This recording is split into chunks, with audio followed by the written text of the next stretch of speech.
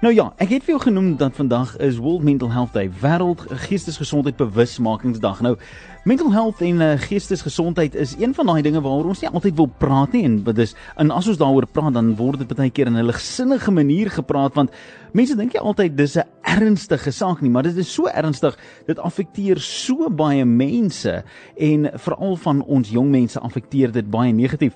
Nou, op die lyn saam met my het ons die kommunikasiebeampte van die Kaapse Wynland Distrik, Sandra Marits. Sandra, goeiemiddag en welkom by Radio Tygerberg. Goeiemiddag, baie dankie. Sandra, kom vertel my gou so klein bietjie. Vandag is 'n spesiale dag want ons kyk 'n bietjie wat die effek is van alkoholmisbruik en geestesgesondheidsprobleme veral in ons jeug. En party mense sal vir ons sê, maar ag, dis nie regtig 'n issue nie, maar dit is eintlik, is dit nie? Ja, verseker.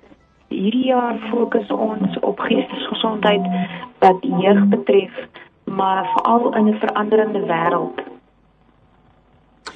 Nou, vertel gou vir my, skus, kan jy my hoor nog? Ek hoor jou. Yes.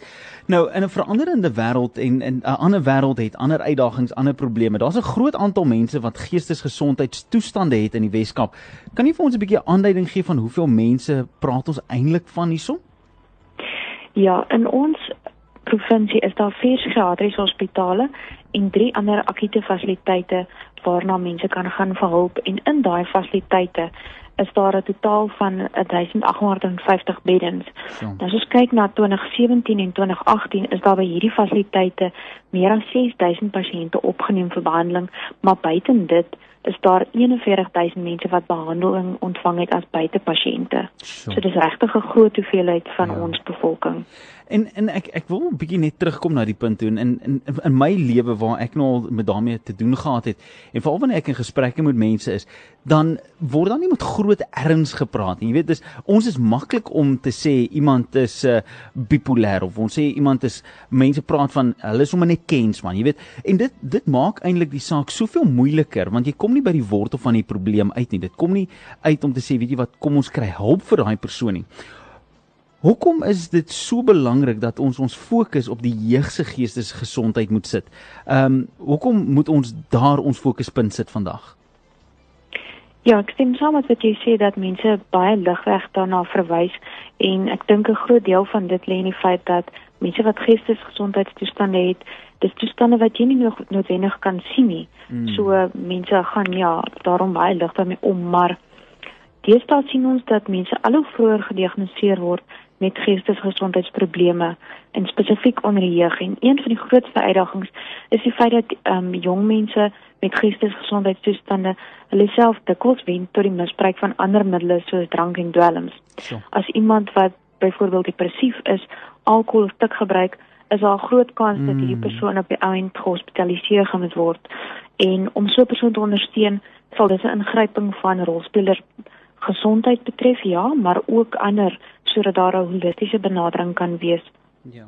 Jy praat so van 'n holistiese benadering. Dit is vir my so mooi dat jy dit so sê, want partykeer wil ons net vir die persoon sê, kom ons gaan hom net bid vir die persoon, en ons weet gebed het krag, en ons glo dat die Here het 'n plan en hy kan in 'n oomblik 'n ding doen, maar partykeer het ons nodig om oor te gaan in 'n praktiese element in, om iemand prakties by te staan, om te sê, weet jy wat, saam met al die gebed wat die kerk en die gebedsvriende en almal doen, moet ons prakties ingryp dag vir dag saam met hulle die pad stap.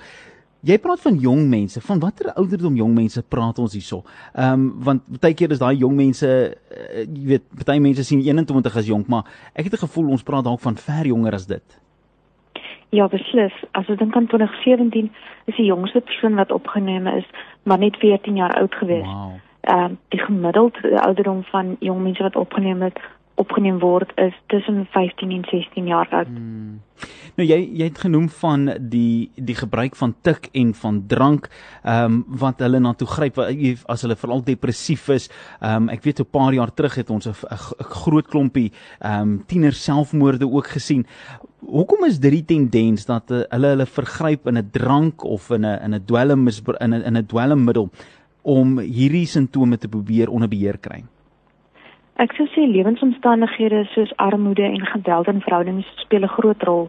En wat ook kommerwekkend is die feit dat baie jong mense wat vanjaar by ons fasiliteite toegelaat is, hulle self of opsetlik beseer of hulle het selfmoordgedagtes of hulle het reeds probeer om hulle eie lewens te neem. Sure. En kry ons nog steeds dat jong mense hulle self baie sny. As jy nou net ingeskakel het, ons praat met Sandra Marit, sy is die kontakbeampte van die Wynland distrik en die Kaapse Wynland distrik, en sy praat met ons 'n bietjie oor geestesversteurings en die feit dat vandag wêreld geestesgesondheidsbewusmakingsdag is, World Mental Health Day. Sandra, maak hulle self nog baie seer? Is dit maar een van die uitvloeisels wat jy kry vir mense wat met van hierdie toestande gekonfronteer word? Ja, dit word baie keer opgemerk dat die mense wat opgeneem word, hulle self beseer, en ek dink 'n deel daarvan is ook gaan gepaard met die feit dat ons het hier te doen met meer as sê nou maar net depressie. Dit is die depressie plus ook nog die invloede van misbruik van drank en ander middels. Nou, as daar dalk iemand is wat luister na hierdie gesprek en miskien 'n jong mens of 'n ouer van 'n jong mens en sê, weet jy wat, ek sien van hierdie goeters raak in my tiener, of 'n jong persoon sê, weet jy wat, of 'n persoon net in 'n gewone ouderdom sê, weet jy wat, ek identifiseer 'n klomp van myself in hierdie gesprek. Nou, waar kan hulle draai vir hulp? Wat is hulle eerste, soos die Engelsman sê, the first point of call? Waartoe gaan hulle?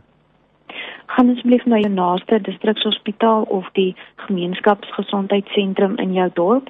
En as jy bekommerd is oor iemand anders se geestesgesondheid, vra ook hulp by daardie einste fasiliteite. Moenie dat iemand wat dalk in die verbygaan vir jou sê dat hulle simptome van depressie ervaar, moenie dit ignoreer nie. Help daai persoon om by hulp uit te kom. Sure. Sandra Marit, baie dankie. Sy is die kommunikasiebeampte van die Kaapse Wynland distrik en sy het met ons gesels oor alkoholmisbruik en geestesgesondheidsprobleme, veral saam met ons jeug, en vandag die tema Mental Health Day, World Mental Health Day. Sandra Marit, baie dankie. Lekker dag vir jou verder. Baie dankie. Totsiens.